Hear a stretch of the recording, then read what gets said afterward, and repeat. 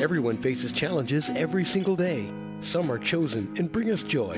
Some are given to us and bring struggle or pain. Whether the diagnosis of an illness, the news of a friend's death, the loss of a job, or a bike accident, we may be asked to step up to face issues that demand courage and perseverance.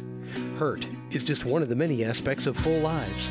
Each week on this show, ACT, Taking Hurt to Hope, Dr. Joanne Dahl helps us understand how we can use acceptance and commitment therapy to learn to accept what we cannot change and move forward into a valued life. Now, here's your host, Dr. Joanne Dahl.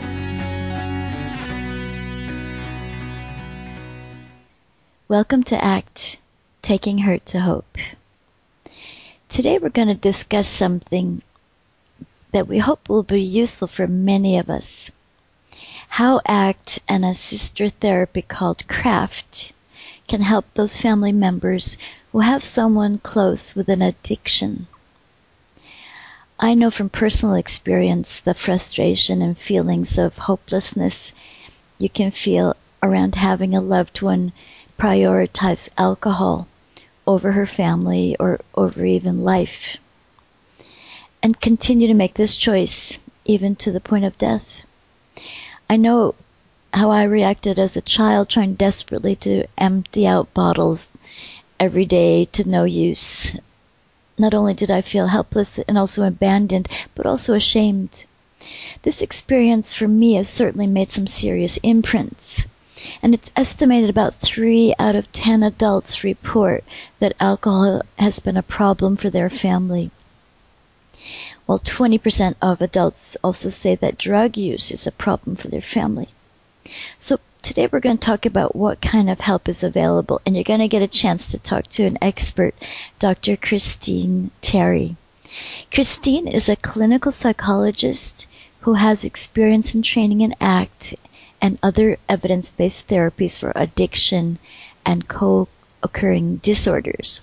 She's also studied stigma related to substance use and mental health. She has been very interested in interventions for family members who have loved ones with addictions, which is what we're going to talk about today. And she has been working with a sister therapy, which I mentioned, CRAFT, which is Community Reinforcement and Family Training, which is a treatment for families who have loved ones with addiction.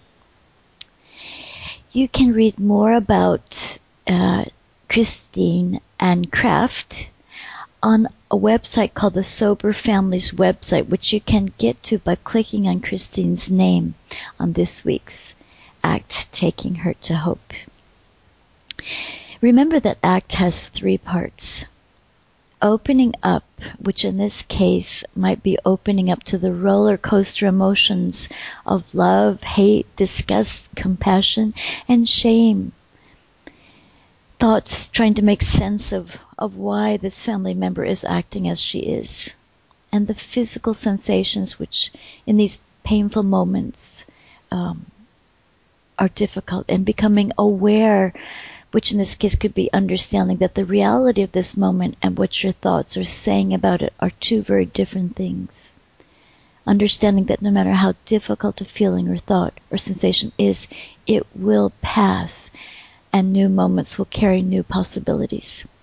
And the third is engaging in actions that you care about.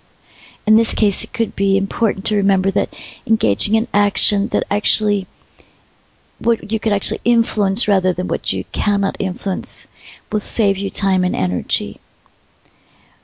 Most ways we try to influence those around us backfire on us, and today you're going to hear about some better ways you might influence the family member with an addiction problem and be consistent with the person you want to be. Welcome, Christine. Thank you so much, Joanne, for having me on your show today.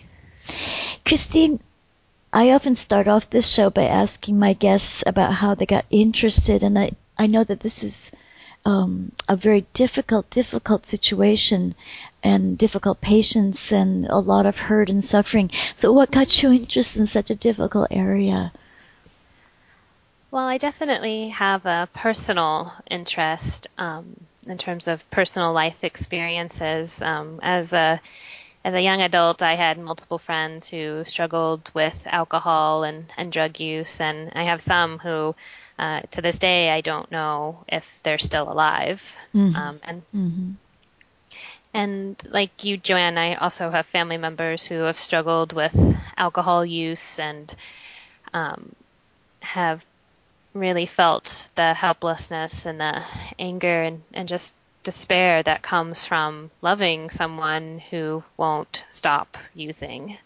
And in graduate school, I actually wanted to study depression and anxiety, and kind of just by chance, I found out about this opportunity to work in an addictions treatment clinic at the Veterans Hospital.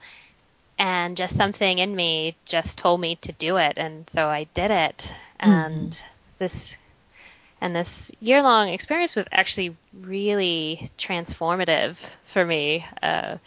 It just really guided me to really dedicate my time and my interest into working with people who have addiction. And they are just some really amazing people. I mean, there's just so much struggle, but so much resilience.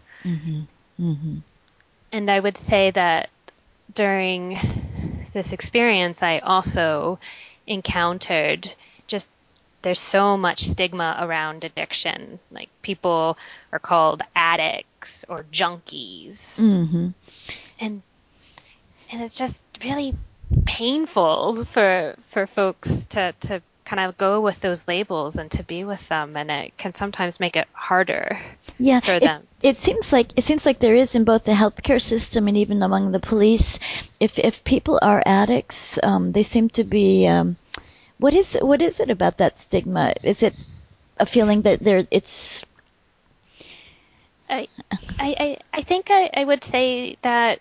I mean, I can definitely speak from a research perspective, and there's been some research on this, and what it seems like what's happening with addiction is that there's a strong kind of component of personal responsibility. Like at some point, the person made the choice to use, and for some reason, we kind of continue to blame them for that original choice. I think we kind of see it as like they could just stop if they really wanted to. And it's that personal responsibility and kind of also a bit of kind of that moral sense of like you're a good person if you do these things and a bad person does these things. And I think that gets kind of all mixed in there and just results in a lot of prejudice and discrimination. That sounds similar. We had a program on obesity, and it seems something similar there. That there's a lot of stigma also around that you can make fun of people who are overweight. It seems that's okay. That it's also something similar. Yeah, I think so. I think that we blame people for their choices. I think particularly in certain cultures, such as American culture, which has this really strong idea of like, I am responsible for what I do.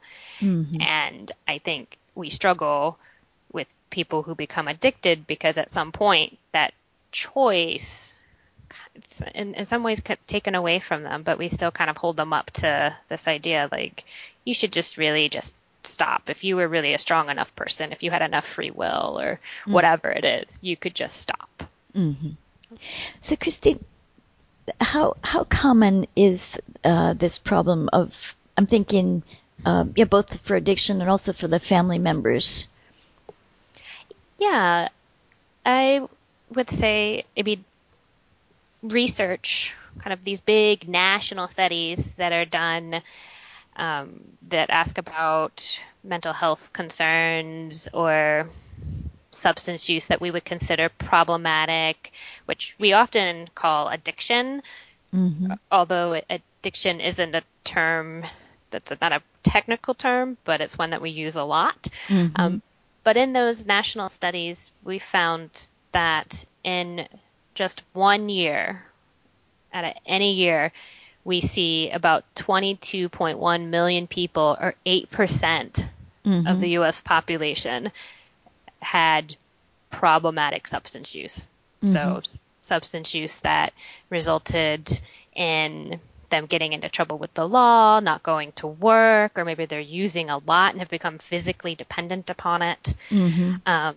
And so that's just in one year that many people are suffering from that. And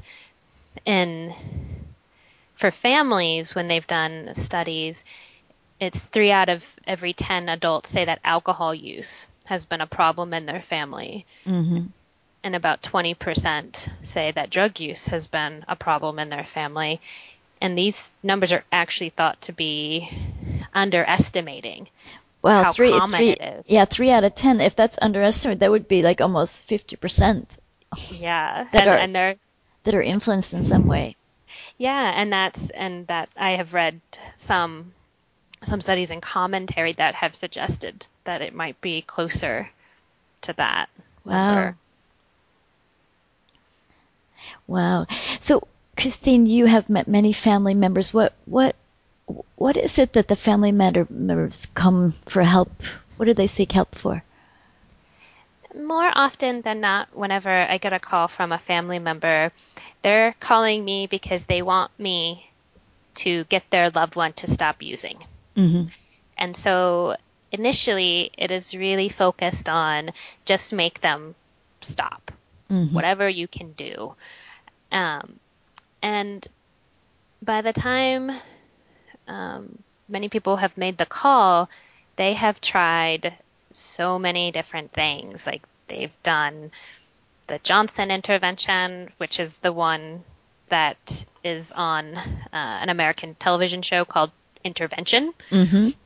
And this is, it's kind of like a surprise party where the family gets together and then they have their loved one with addiction show up, and they attempt to get them to go into treatment. And so it's like a big meeting where everybody shows up and says, like, this is how your use has impacted me, and I really want you to get treatment, and if you don't, then I'm going to do these things.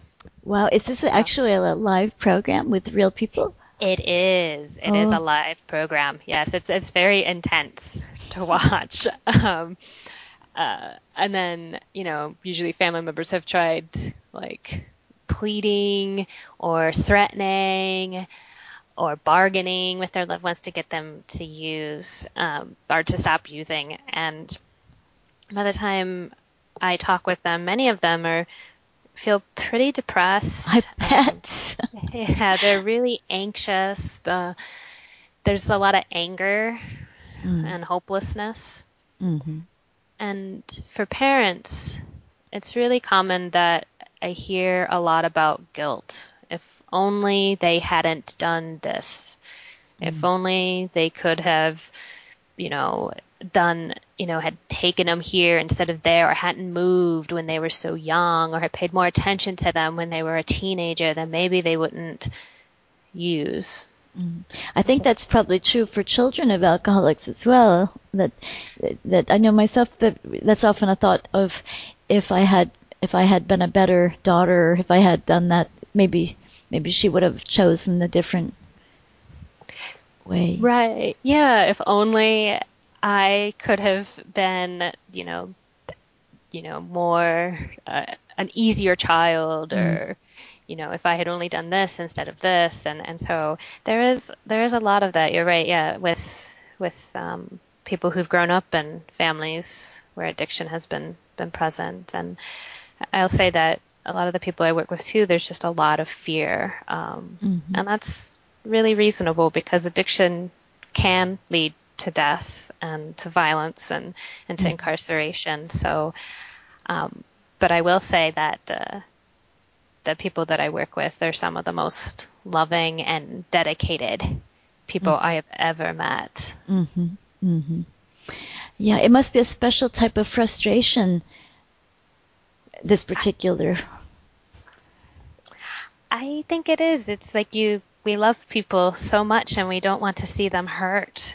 And it's really hard to watch someone that you love hurt in this particular way. It's like a self-destruction. You're like watching a train on the way to a train wreck, and there's nothing you can do. Yeah, that's a really great visual kind of image of that, and I've had families talk about that they feel like their lives are like that, like a train wreck, or their child's life, or their husband's life, or their partner's life is just a train wreck that they're kind of witnessing, and they don't know what to do to stop it. So important. Tell us what about craft. What is craft? Well, craft, like many therapies out there, actually has, stands for something. And in this case, it has a very technical name. It's not a very appealing name, I have to say. And CRAFT actually stands for Community Reinforcement and Family Training, which is, like I said, not the most exciting name out there. And CRAFT is a therapy that's done one-on-one, so you can meet one-on-one with a therapist or in groups with other family members. And CRAFT is all about teaching family members skills on how to non-confrontationally change their loved one's substance use and to empower themselves to lead lives that are not completely about their loved one's addiction. And it was developed by these clinical psychologists and researchers who are really well regarded, Robert Myers and Bill and William Miller, and they helped develop this approach from another approach, actually, that they had been interested in that worked directly with people with addictions. And that approach was called CRA, which is Community Reinforcement Approach. Again, not the best names. They're very technical sounding names. But the idea behind that approach was, how can we make other things in a person's life more rewarding than substance use? And that is a huge challenge to do that. But it works. And so that would be very different than the Johnson of trying to confront and surprise people. This would be more trying to work with when they are catching them being good, catching them not being sober. It is very much like that, which, in CRAFT, what we really talk about is, so much about what leads to your loved one to use.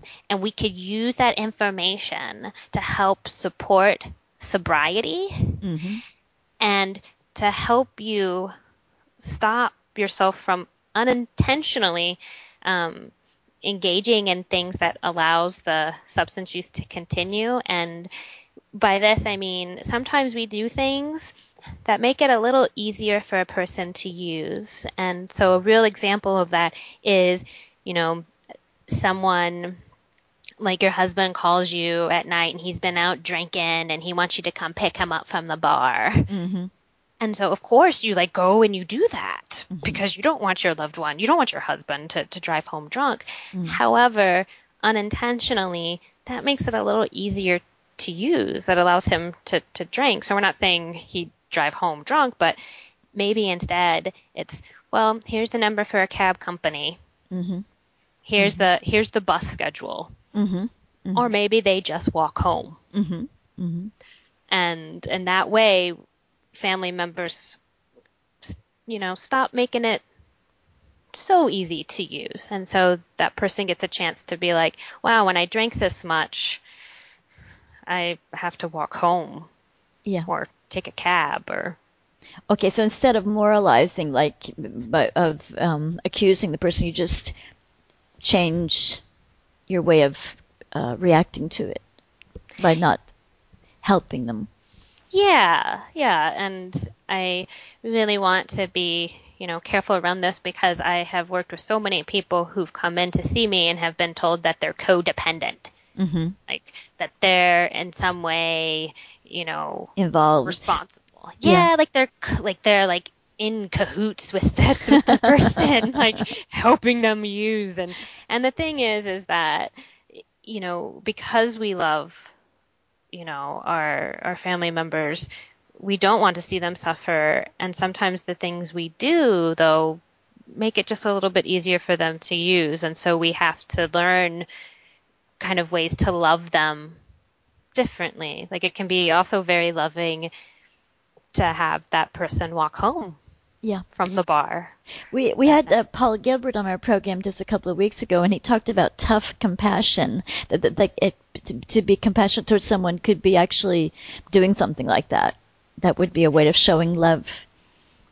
Yeah, I love that idea. Tough compassion. It's such a great. I love that term. I totally want to use it now, because I do think it's very similar to that. That to love someone doesn't mean, kind of helping them do things that might make it easier for them to use. It doesn't mean calling their boss in the morning because they're too hungover to go into work. Mm-hmm. It might mean you tell the person, I'm not going to call your boss.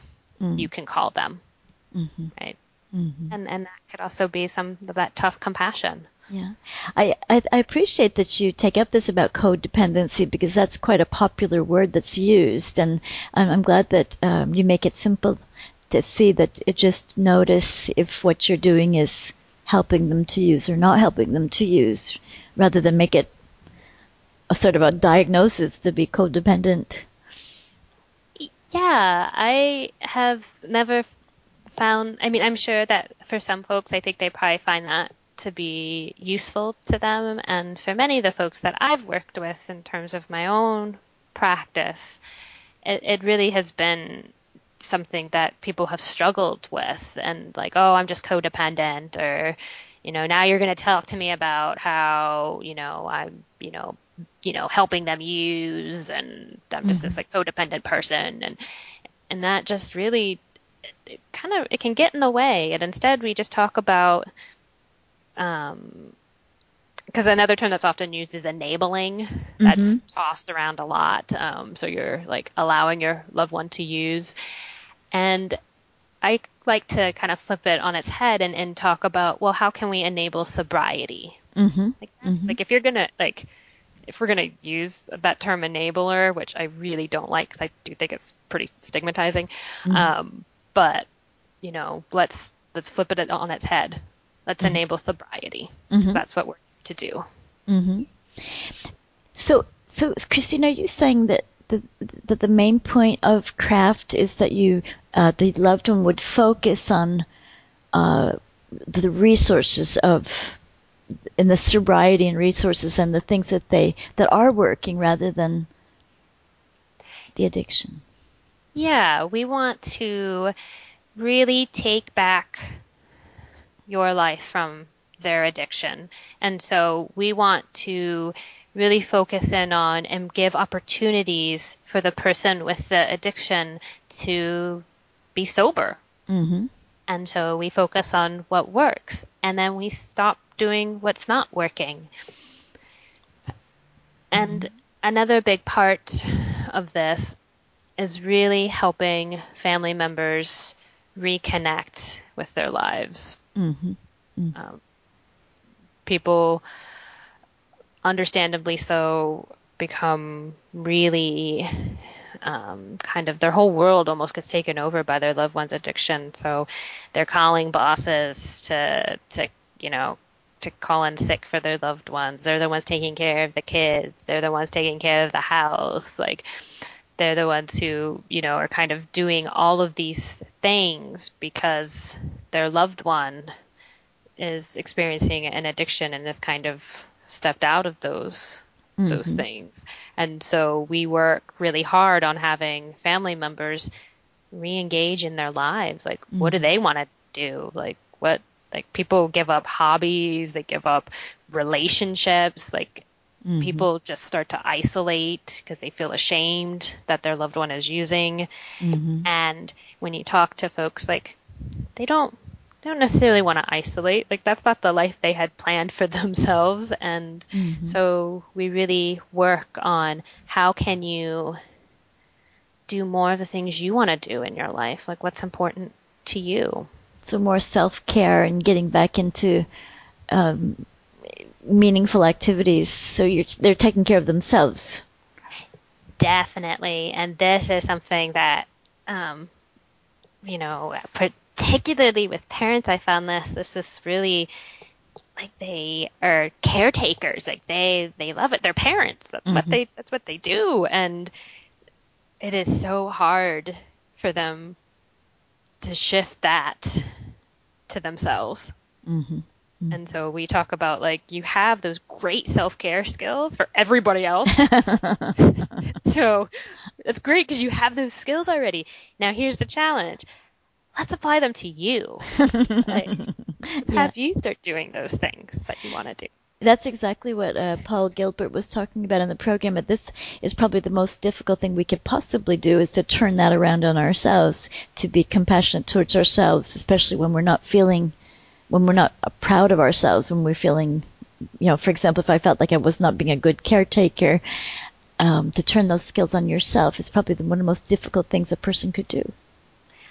I think so. I think it is. It's a really difficult thing to do. And then particularly when you have a loved one with an addiction, and there tends to be a lot of self-blame. Like, if I was only a better spouse or partner or mom or dad, and they get kind of caught up in that. And so then it's almost like I can't take care of myself because I am like a bad mom because my son uses. Yeah. And Christine, how does acting relate to ACT, Craft and ACT approach this whole problem?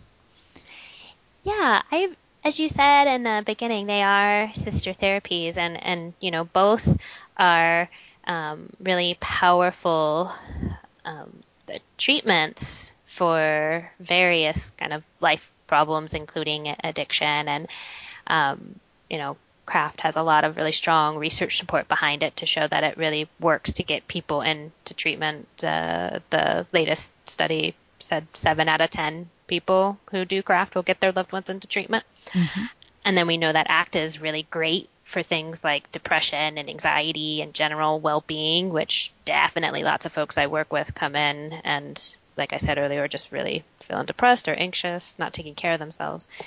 And Craft, so in addition to being like both just really great therapies in terms of the research support behind them, they also are really skills focused.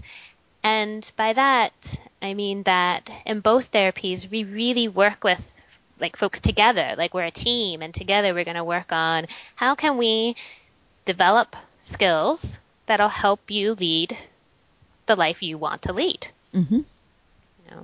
And for that might mean like, well, I really want to get re-engaged in my social life, and I don't want to spend all this time helping my loved one who's really struggling. Like, I don't want to kind of have my life be all about that anymore.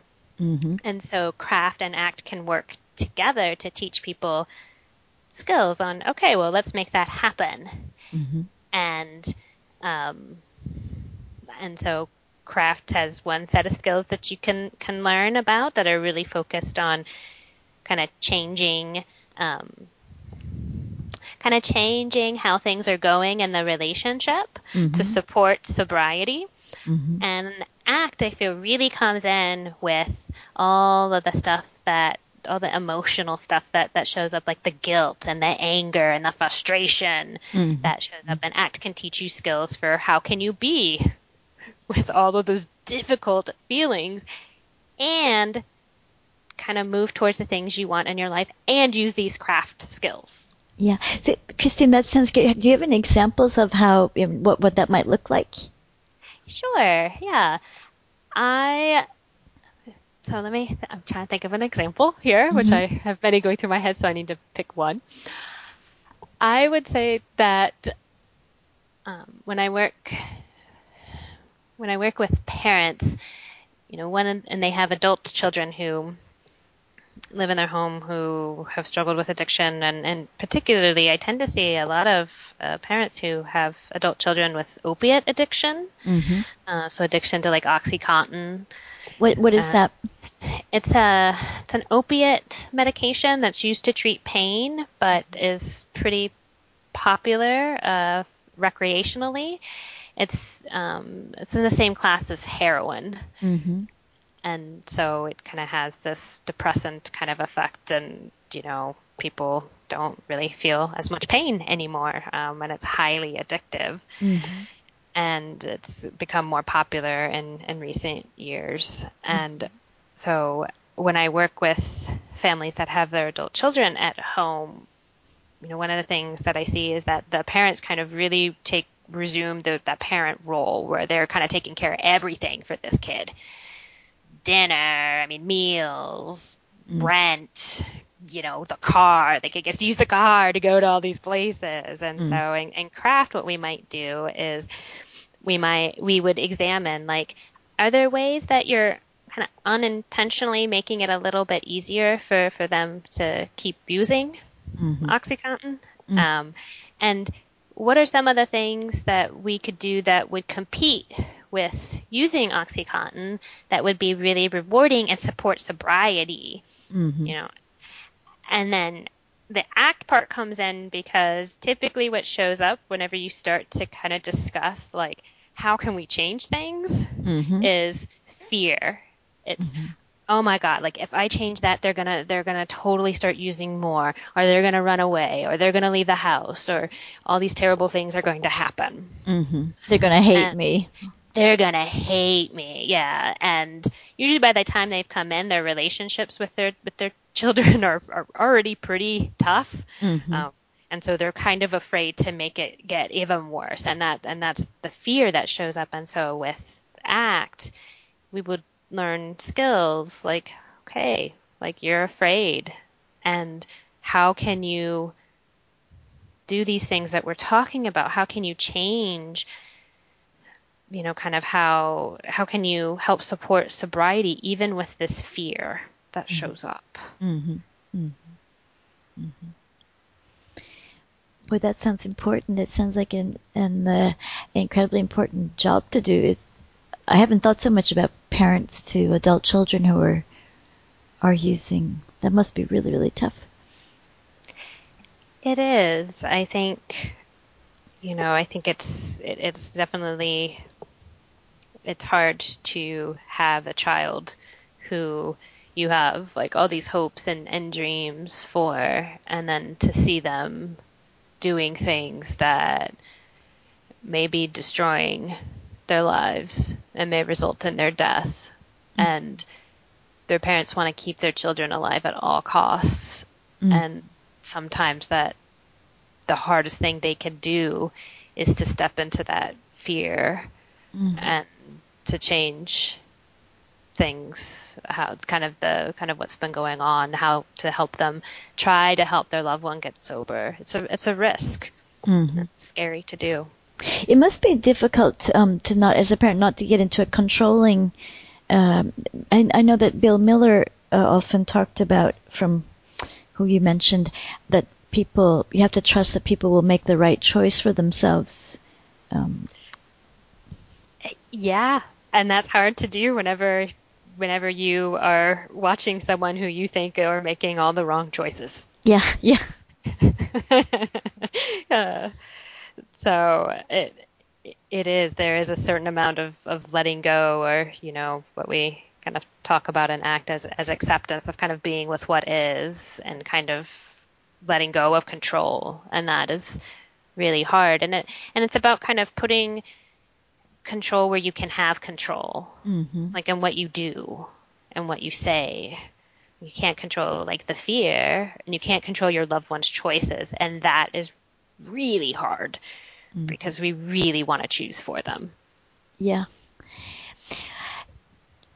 Christine, we are getting towards the end of the program already. Oh my goodness, it's gone by so quickly. It has.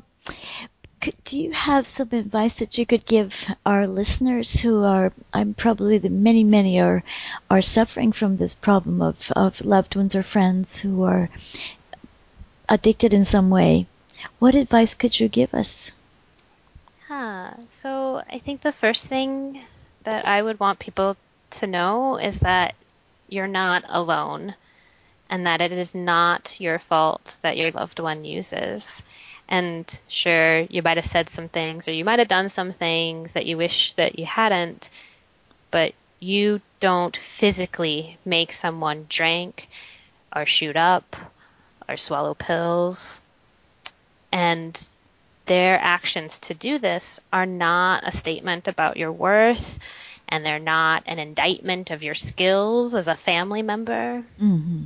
And so I think that's just really important, because once you can kind of see that, okay, I'm not alone and this isn't my fault, you can then reach out for social support, because social support is so important at this time, and so many people isolate and feel afraid to reach out to people. And yet this will probably be one of the hardest things you ever do, is to help your loved one try to get sober or to be with someone who is using. And so, as difficult as it is, being able to reach out to others in whatever way is helpful to you, whether that's Smart Recovery or that is Al-Anon or a 12-step organization or it's your spiritual community, whichever way it is, definitely reach out to other people. And then I would say that if folks are particularly interested in craft, then I would really encourage them to go to the Sober Families website, where there's a lot of resources there that you can find out much more about craft, including, links to other resources, including a self-help book.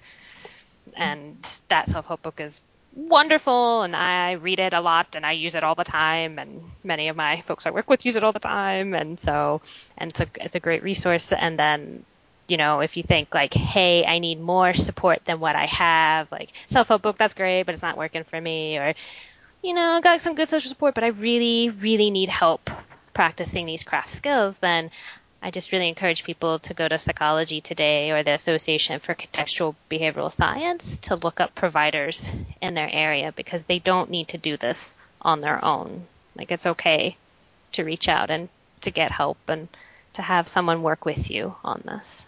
That sounds great. Because I just was curious, what about children to alcoholics? What if we've been talking a lot about adults here, but how would you advise if there are teenagers or young people listening right now who have parents who are using alcohol or drugs? What advice would you give children? I would probably give them very similar advice, actually. There are organizations, there's like Alateen, I believe, which are directly for children or teenagers who have loved ones with addictions. But I still think that they could use the same resources, and again, to reach out to trusted others, to get into a support group, to take a look at what resources are out there, and if they want to be able to join a group or some one-on-one kind of counseling to really help them get through this. It's often very difficult, especially for children, because they're dependent on these adults, and so there's a lot more fear of actually, where would I live and what would happen to my family, because they actually are dependents. It is definitely a difficult situation that they're in, and it kind of, for me, really highlights the importance of reaching out to other people, to trusted others. So people like maybe in schools or in their churches, or if they feel that those people can be supportive of them and not judgmental, because there's so many different people we have in our lives, and some people are really good at certain parts of social support, and some are really bad.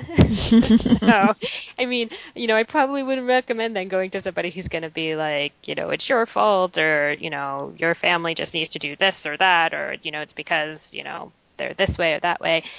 But I think that if they feel like there is someone at school, or there is someone at their spiritual organization, or if it's like Alateen or Smart Recovery, if there's somebody there that they could reach out to who might be able to give them that additional support, and to direct them to other resources to really help them get through this really difficult situation.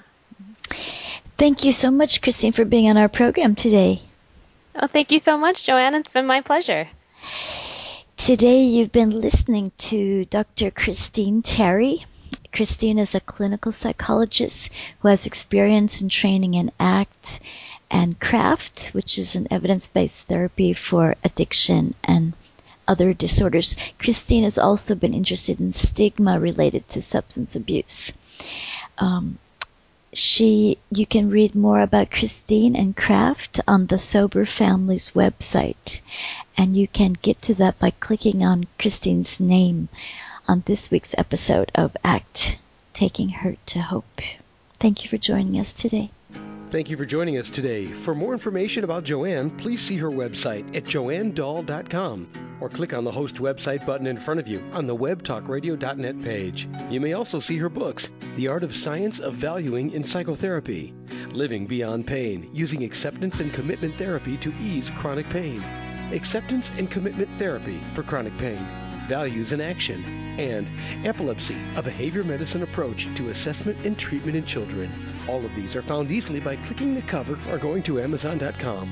We hope you'll join us again soon for another episode of ACT, Taking Hurt to Hope.